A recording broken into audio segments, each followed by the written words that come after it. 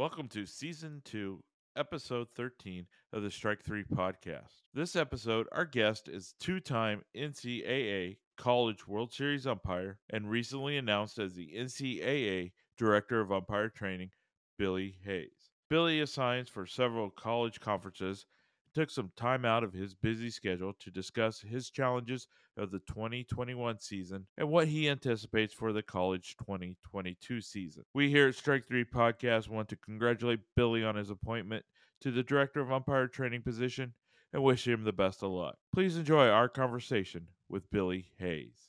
Live from Studio 1A in Rockefeller Center. Wait, CB. Yeah? That's not us, man. That's another show. Oh, really? Man. Yeah. Well, There we go. from underneath some milk crate in Northern California, it's Strike 3 with CB. Enoch, And Trav. And here are your hosts, Colin Brown. Eric Nakagawa. And Travis Witt. Well, hello, everybody, and welcome to another splendid edition of Strike 3 Podcast. I'm CB. I'm Enoch. And I'm Trav. And today we are talking with a guy that has started it off probably for all three of us. One of our coaches and mentors in this wild thing of baseball umpiring. He's a two-time College World Series umpire with a tremendous amount of accolades. And we are sitting here today with Mr. Billy Hayes. Billy, thank you for joining us. Appreciate it, man. Hey guys, thank you for having me. I'm looking forward to it, and I'm glad we're able to connect. Yeah, thanks, Billy. Good to see you. As well. Thank you, sir. Thank you. It's good to see you as well. So we just kind of want to jump in. We want to talk about college assigning and COVID and how that affected the signers. We had a session with some high school assigners, kind of talking about it, and they were, and I assign high school as well in Northern California around the Bay Area. And we had game changes every single day we had 2 weeks notice that the season's going to start. And from 13 days before the season until the next to last day of the season, I had a change request from a league or a school, usually multiple, every single day.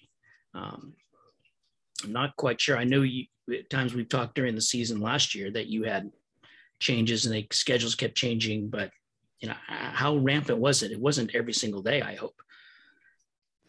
No, it wasn't every single day. The college stuff is a little bit different, just for the mere fact that there's a little more to expedite than say a high school game.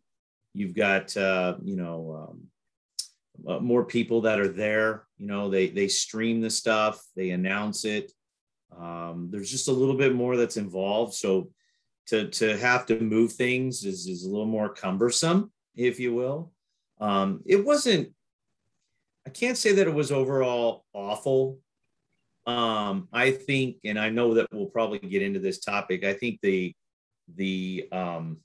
organizing of the COVID protocols seemed to be more of a challenge than the games getting moved around. They seemed pretty consistent as for the most part.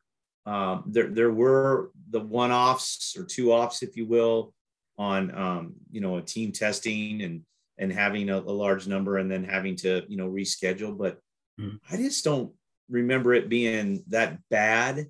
Although, I've got a wonderful team that helps me out, so they kind of keep a lot of that stuff off my plate. But it wasn't as bad as I thought it might be. Now, with that said, we had a lot less, games to have to coordinate than in years past. The CalPAC had one team minus in Marymount. They chose not to play at all in 2021. GSAC had a full complement of teams outside of Menlo, I believe, was the only one there. And then SCIAC, they decided as institutions, they only had 4 teams that played, and they didn't start until I think it was May and they only played a 15 game schedule, which met the requirements with the NC2A to get to postseason. You know, we were 35 to 40% reduction in overall game assignments in 2021. And head count of officials, how was that affected? Well, so that was people. Yeah, that was affected at least 15 to 20% in reduction of schedules and assignments, just because there wasn't as many needs, if you will. So my guess would be about 15, 20% reduction overall. But that was kind of leveled out by the fact that I probably had 10% of the rosters choose not to officiate. So it lowered the amount of people that I normally use with the reduction of the games. So yeah, I'm sure that the amount of officials that I assigned still felt a reduction in somewhat number of games or percentages of games, but with that 10% reduction in staff, it equaled out okay. We tried to do our best to balance it. It was a chess match, if you will, a little bit. But I think we weathered it pretty good. So, did you find that any of your officials that of the ones that decided not to, that COVID was like the tipping point, and they're just like, okay, that's it, I'm hanging it up?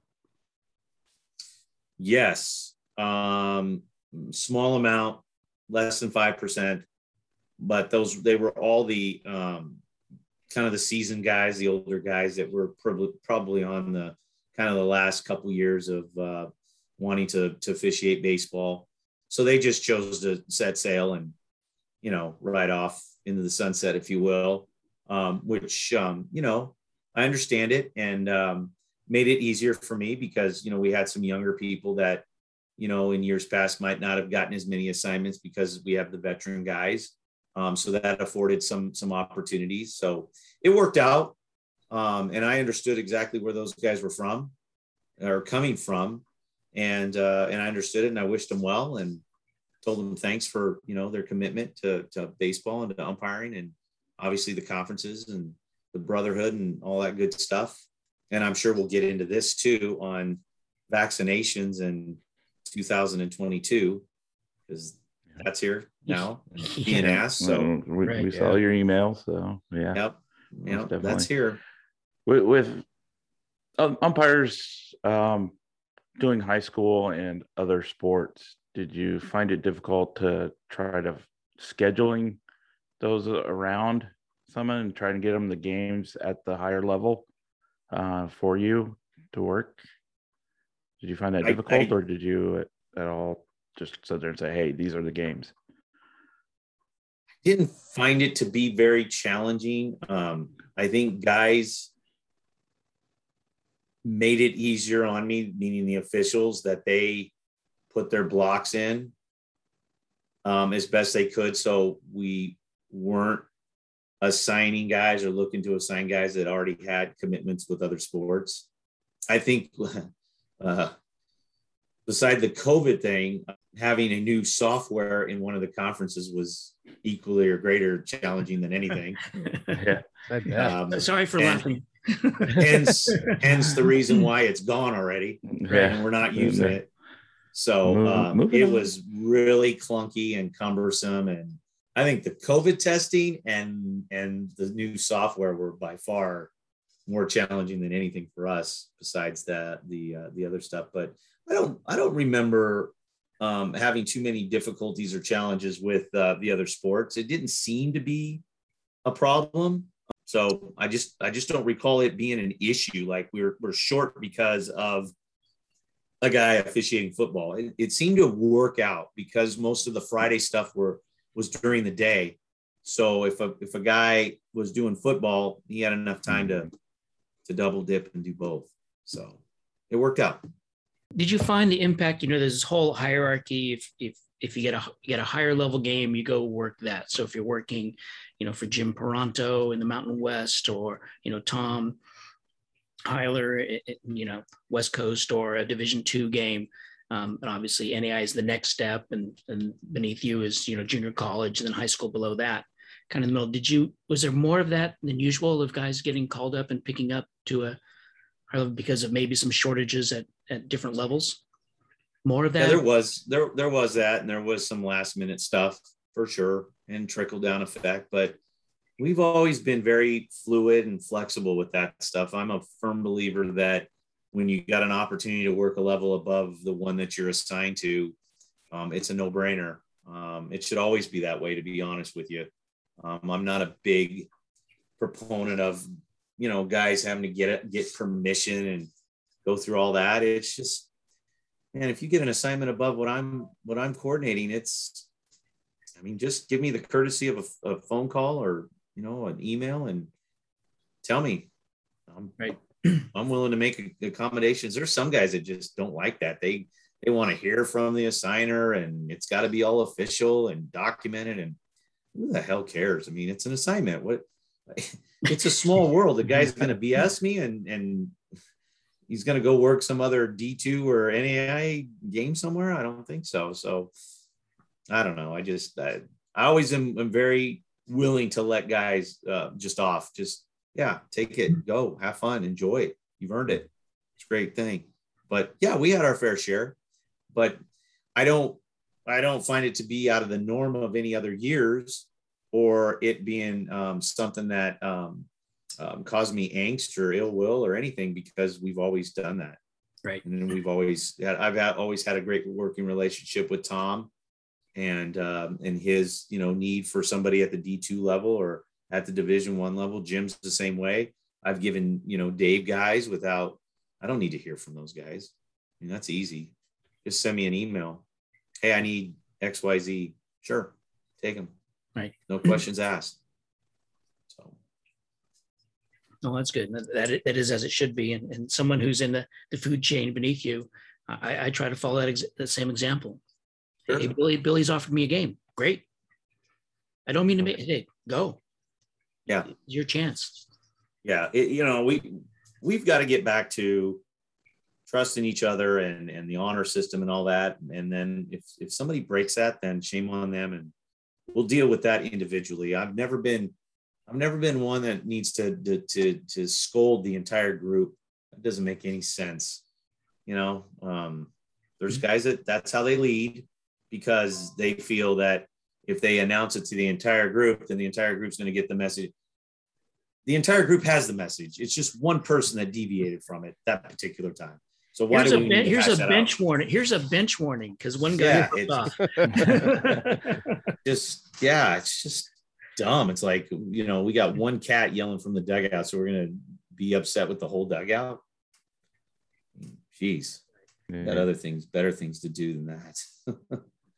Right. So Billy, do you anticipate any massive roster needs, being that last year the NC2A adjusted, 4-man to 3-man, and so the attrition kind of went, downhill. Now we're possibly looking at a regular season, full season, and now everyone's going to go back up to what they were before. Do you think there's going to be any massive need to recruit because of those numbers? 100%. Yeah. They're all indications that we're going to get back to regular working conditions. I'm hearing 3-man, at the levels that I'm coordinating. I'm hearing back to 4 for all the D1 stuff, regular working conditions. So yes, I think recruitment is always, it should be at the forefront regardless. You always should be keeping your coffers full and with potential, if you will. So I think that's smart and important and needed. And I'm always looking. I mean, I just got an email from a really great confidant. I'm looking at it right now for what he sent me. How many guys is it? Let me just click on this really quick. 1, 2, 3, 4, 5, 6, 7, 8, 9, 10, 11, 12, 13, 14, 15 guys in Arizona. Wow. So I mean, some of the names I already know, but there's a handful that I don't. And so it's appreciative because Arizona's adding, we're adding a team in Prescott, and we're adding another team somewhere else. We just talked about this the other night. I forget where the hell it is. But we got another team that's coming in here in California, I think down in Southern California, as an independent. So, and there's talk that UC Merced may get baseball. They would be in the Cal Pac. So the Cal Pac's wanting to grow. They're wanting to grow. They were 6. Now we're 7 with St. Catherine's. I think Bethesda joins soon. I think Westcliff will get affiliation soon. They're both independents. Gosh darn it, guys! There's one more, but isn't St. Cat's independent? St. Catherine's is a member of the Cal Pac now. They are now. Okay. Yeah, they're a full-fledged member. They were not for 2 or 3 years while they went through their, orientation process, if you will. Lots of independents that are out there. So growing. NAIA baseball is definitely growing. So it's good. More opportunities. Yeah, absolutely. Absolutely.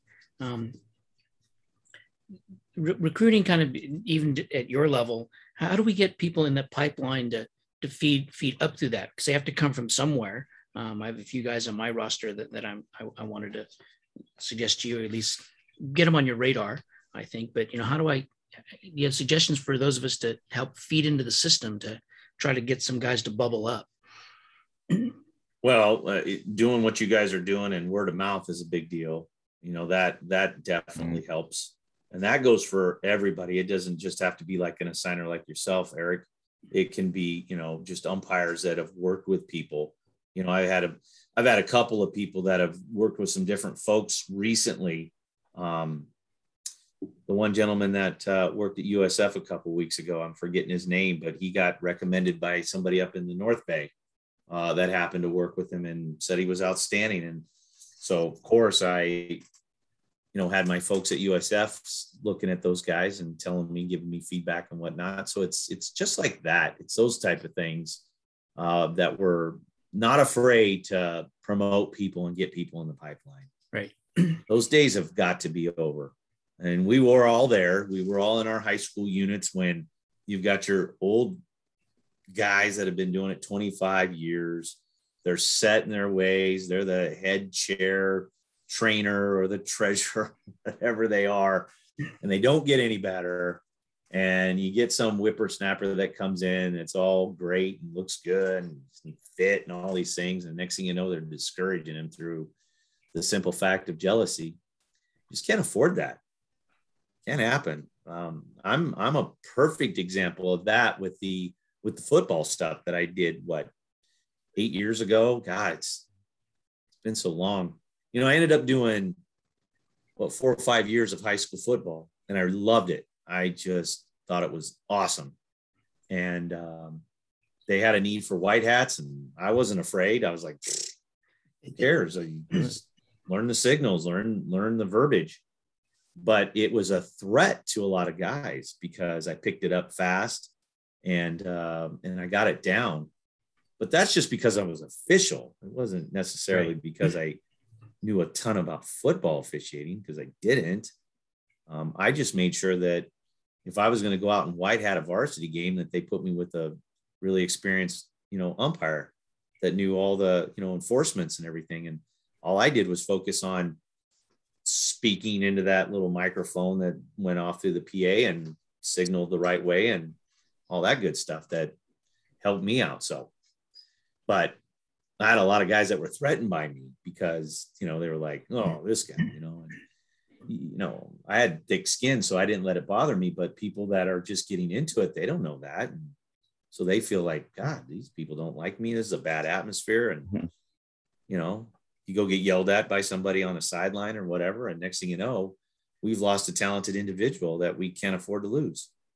And that's why we have a shortage, because we're not educating these young people especially these people that are doing travel baseball and little leagues and this and that. Little league a little bit different because they got a really great decorum, you know, protocol that they just don't deviate from it.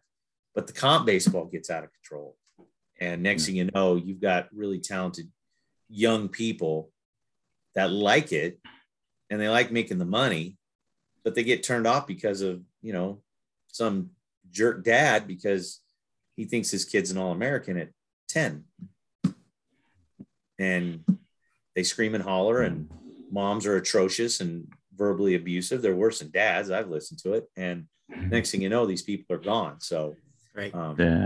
We just can't afford it. And so one of the things that I want to focus on in the future is building the BBUA brand more and diving more into the travel baseball world and doing more educational training with that.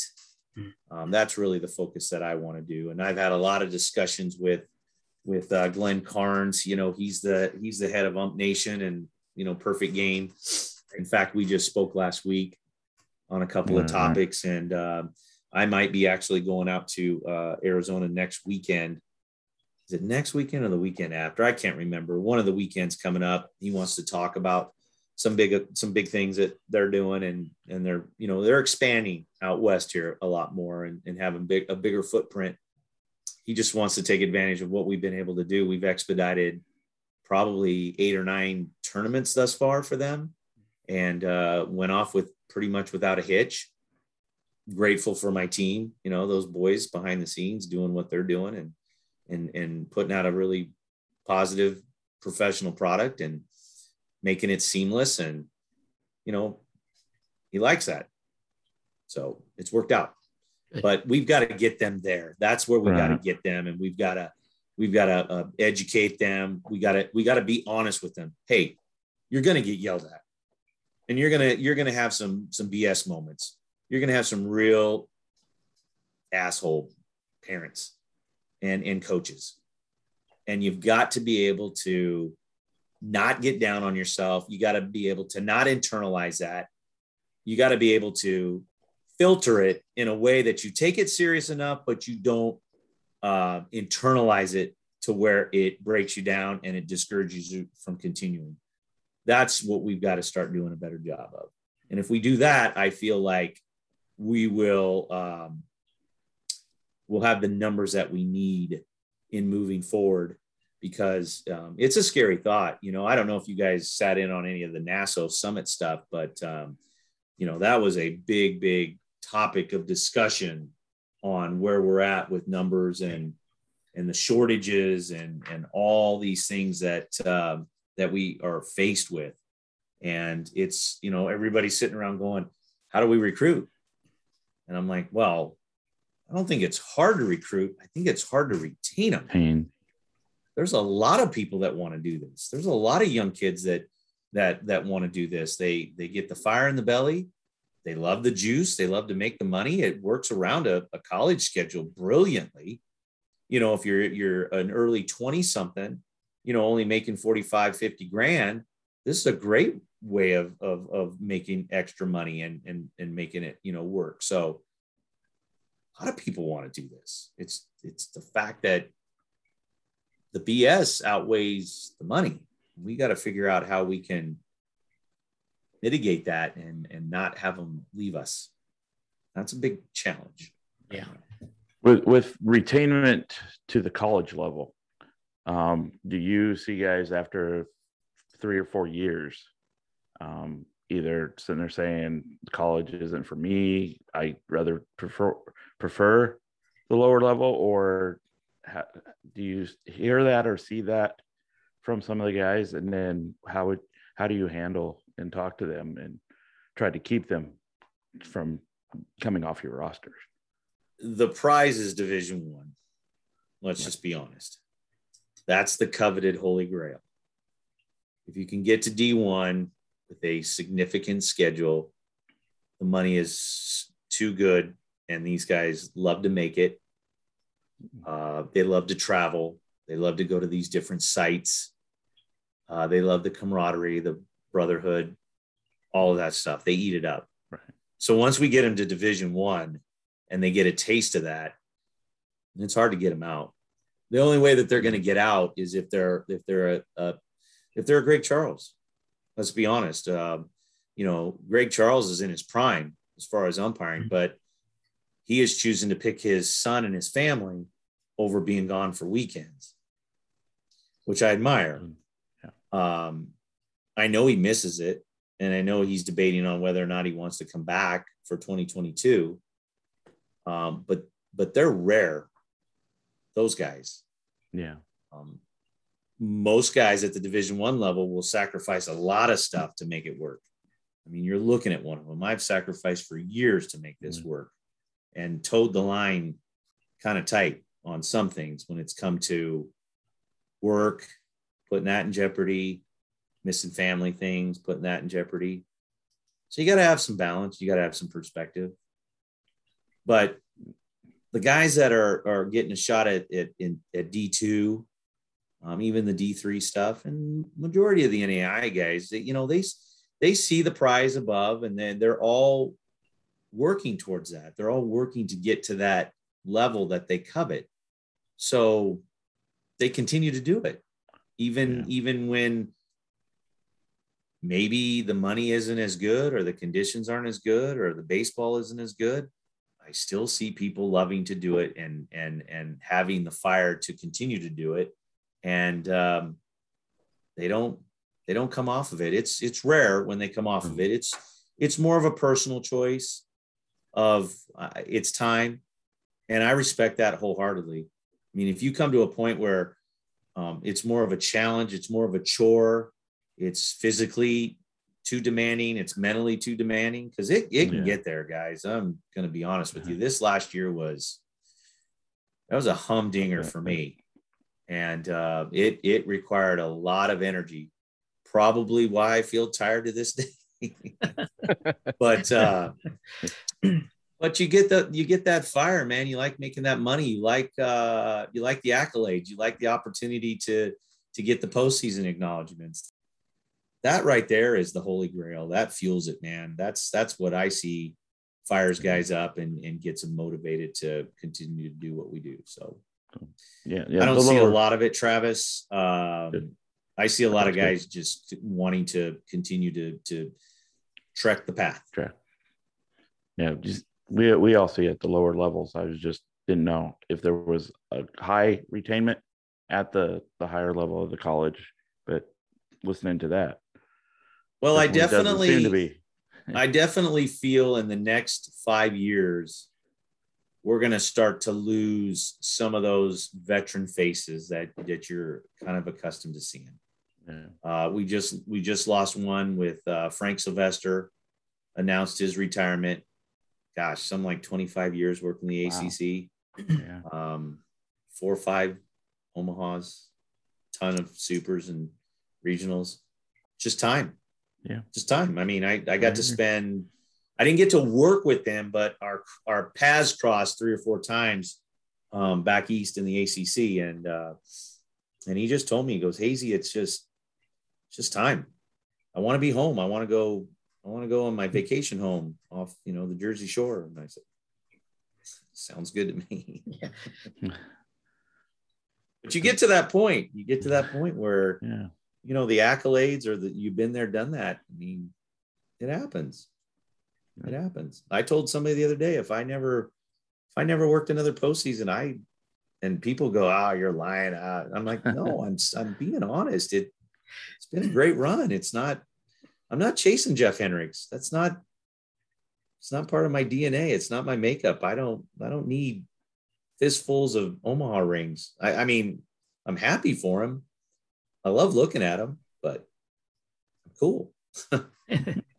That's great. Well, we sure appreciate your time today. I'm sorry, Eric. No. Go ahead. No, that was it. We're kind of looking at the time, want to be respectful of your time, Billy. So for sure. Yeah, ask away. I mean, I'm good as long as you guys are good. One question before we let you go. What are your expectations for the 2022 college baseball season? That's a loaded one. You mean me personally, or do you mean what I think is going to happen? Well, what you think is going to happen? Yeah. I think we're going to have a full season. I think it's going to start on time. I think we're a year away from at least the Division I season starting later. I do think that that's going to happen in 2023, sometime in March, which I'm full in favor of. I feel that testing will still be there, but I think vaccinations are going to be required to come on campuses. That might not be everywhere, but especially out west, I feel that that's going to be there. And I think it's based on geographics. I think it's based on political views as well. I don't want to get into any of that because that's a mixed bag, but yeah, I definitely feel that the state of California, these institutions are going to require us to be vaccinated to go on campus. They're going to require it to play. How they do that, I don't know. I don't know if there's going to be lawsuits or this, that, and the other, but when you've got a kid that's in college and he needs to play college ball to potentially get to the next level, what are you going to do? Sit out, or are you going to go put a needle in your arm? Right, because it doesn't look like, even for people who are fully vaccinated, I mean, we could see, what's happening as far as, people, still getting COVID. It doesn't look like it's going to go anywhere anytime soon. I don't think so, boys. I feel that this thing, it's, gosh, I'm gonna try to, because I've got some really strong views on this whole thing, and I don't want to get on a tangent with it, and I'm sure you guys understand where I'm coming from. But I held out all of the college baseball season and did not get vaccinated. I tested probably 4 times a week. I tested before I got on the plane. I tested when I got off the plane, and I tested every day of every game that I did. It is what it is. I didn't know enough about the vaccines. I was suspicious of them. I'm just old school. My wife got them. She got them early, and we consulted with our physicians and talked a lot, especially when it came to my son. He just turned 12 3-4 weeks ago. So we debated on that, and we got a lot of feedback from pediatricians and experts and this, that, and the other. And we came to the conclusion that it was safe enough. So me and him both got our first doses 3 weeks ago, and we're due to get our next one on Monday. I'm not going in the dark yet. Somebody told me it was pretty funny because I mentioned to them I might have had a few horns in me. I said, "Oh, I'm not going to get it because it's just a tracking mechanism." And the dude goes, "You walk around with this thing, don't you?" And I go, "Yeah, point well taken."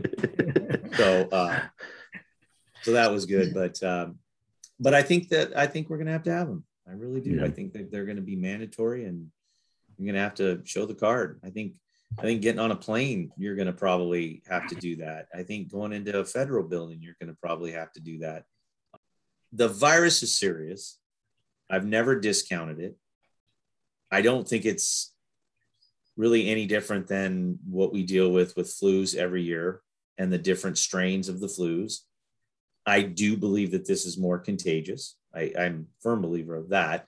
And I am believing that this thing affects people in all kinds of different ways, because there's been completely healthy people that have gotten it and passed away. Yeah. But a majority of it is people with underlying conditions and issues that it just attacked their immune system and they were vulnerable. And,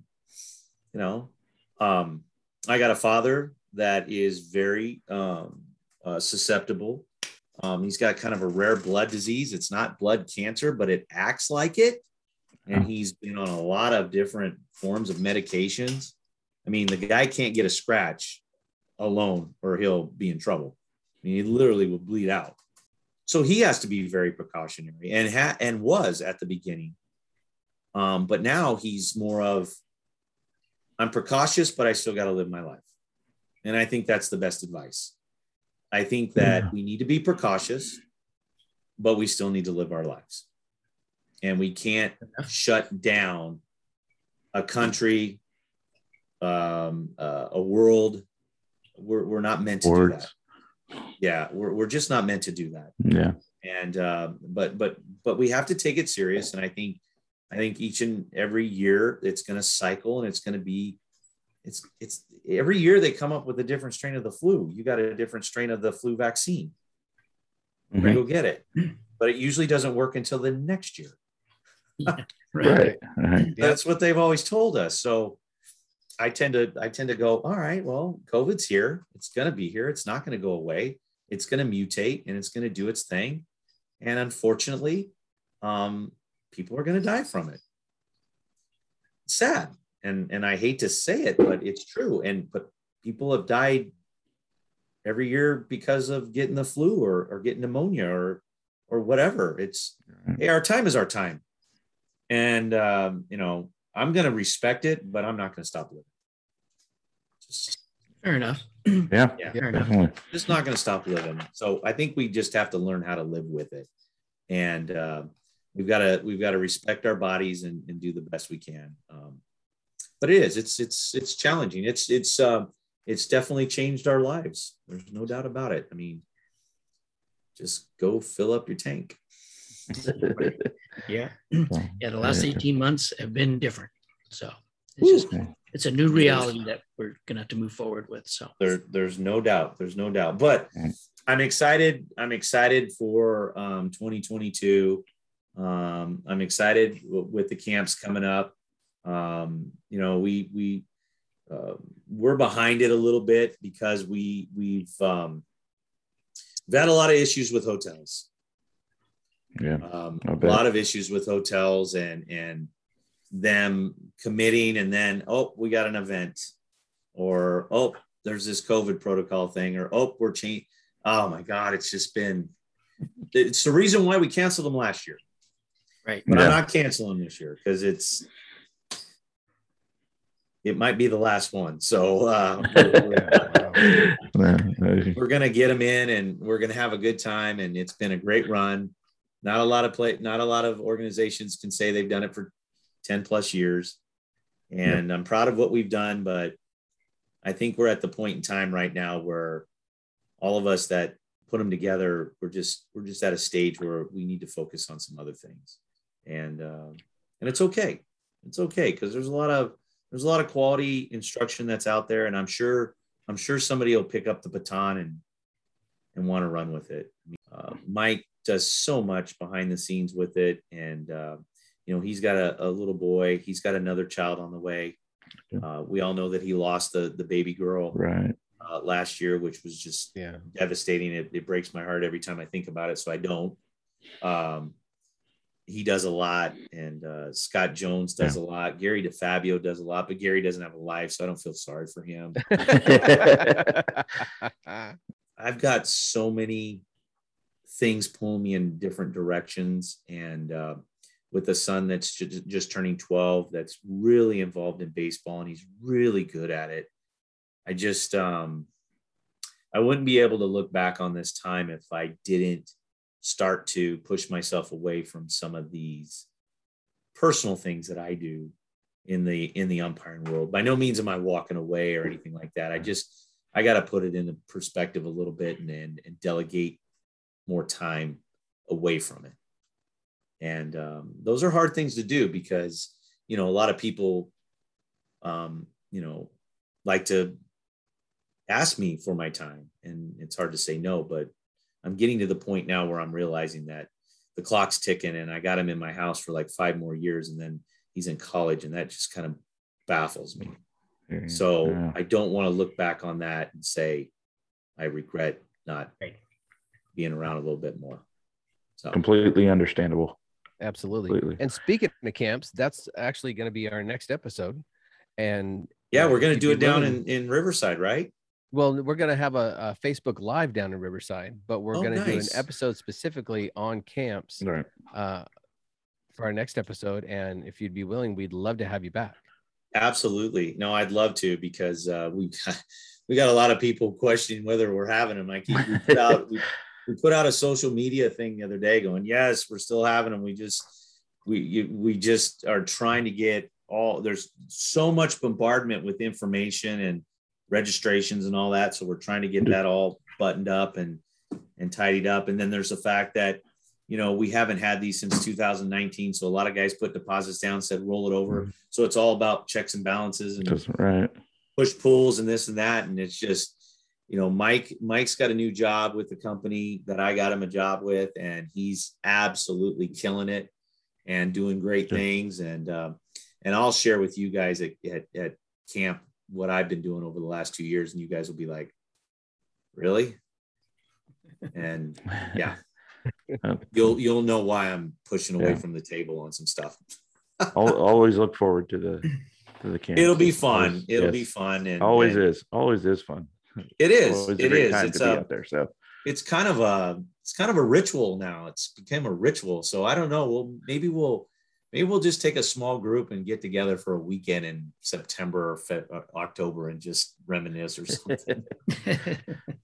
But they've always been great. Idea. I mean, there's always a good feel-good story or something that comes out of them, and that's the memories that I remember. That's probably what I'll be reminiscing during the 3 sessions that we have, is just the different times that we've spent. And I'll especially in Sacramento, I'll be driving by a place or something, and I'll remember, oh, that's the place that we did that event or hosted that, or remember that night or this or that. And then when I'm down in Riverside, we've been down in Riverside for probably 7-8 years now. Right. And there's the different watering holes and the different places we've stopped, and just the hotels that we've stayed at. And we've had our instructor rooms, and the laughs and the stories, and, the drop pizzas and things I probably can't mention, but they're all good. We'll save that one for the clinic episode. Yeah, well, there's that. So.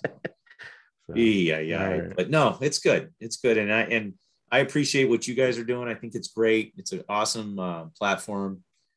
It's keeping people engaged, especially last year when so much was lost and missed. It gave guys a bit of hope and a connection, for the most part, on the baseball world and stuff. So continue doing what you're doing. I think it's awesome that you guys have broadened out, and it's not just, people on the West Coast. You've reached out to people all over the United States and tapped into their knowledge and expertise. So I think it's great. I think it's awesome, and we need more of it. So kudos. Thank you very much. Appreciate that. No problem. Well, everybody, this has been another wonderful and splendid edition of Strike 3 Podcast. We will see you down the road. Billy, thanks again. Take care. Thanks, Billy. Thank you, Billy. Thanks, Billy. See you. Take care. Well, that was Billy Hayes, everybody. Wow. Great. Billy was very generous with his time and good thoughts. And yeah, it looks like we are going to have a season. So I guess I'll go ahead and polish my shoes. So right. I got to buy new shoes, so they'll already be polished and shined for me for the first game. So yeah, I think the college assigner experience was different than high school. Oh, without a doubt. Definitely. The structure is different. Different. The games usually were set up because it was an adjusted schedule. Things were done in a series, which they were anyway, but there weren't as many midweek games just because of the testing protocols that had to be done. So right. The testing 4 times a week, we can relate to that too, having to test multiple times. So yeah. Absolutely. And probably will have to continue to get tested. Yeah. Before, even though we got the card, if you get the card. Yeah. So. Yeah. Well, great. Swabs up the nose. Awesome. Yeah. Yeah, I'm getting good at it. So. Oh yeah. No, I had to do one the other day, so still doing it. So, all right. Well, that's another wrap of the episode for a Strike 3 podcast. We thank Billy Hayes for his time and giving us some insight and some reminiscing. sorry, air quotes, reminiscing about the 2020, 2021 experience, but looking forward to move ahead. So I think that's a wrap for us. That sounds good. All right, everybody. Thanks again. I'm CB. I'm Enoch. And I'm Trav. We'll see you down the road. See ya. Later. Thank you for listening to this episode of Strike 3 Podcast. We would like to thank our special guest, two-time College World Series and Division III and NAIA assigner, and the newly appointed NCAA Director of Umpire Training, Billy Hayes, for making time to join us today and share his reflections on the highlights and lowlights of the recent COVID pandemic impacted seasons, and also his insights on the upcoming 2022 college baseball season. Please be sure to check the show notes for more information from Billy, including his website, Black and Blue Umpire Camps. Please join us on our upcoming episodes, including more bonus episodes, where we talk to college assigners Billy Joe Speck and Alex Skandalis, plus upcoming episodes about camps and clinics. So goodbye, everybody, from Strike 3 Podcast, your source for taking your umpiring to the next level. Goodbye.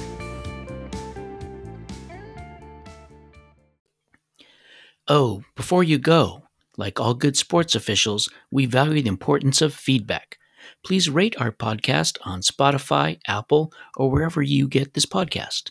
Your rating will help us improve and assist others in finding the Strike 3 podcast. Or please feel free to email us at feedback@strike3podcast.com. That is feedback@strike3podcast.com. Thanks for listening.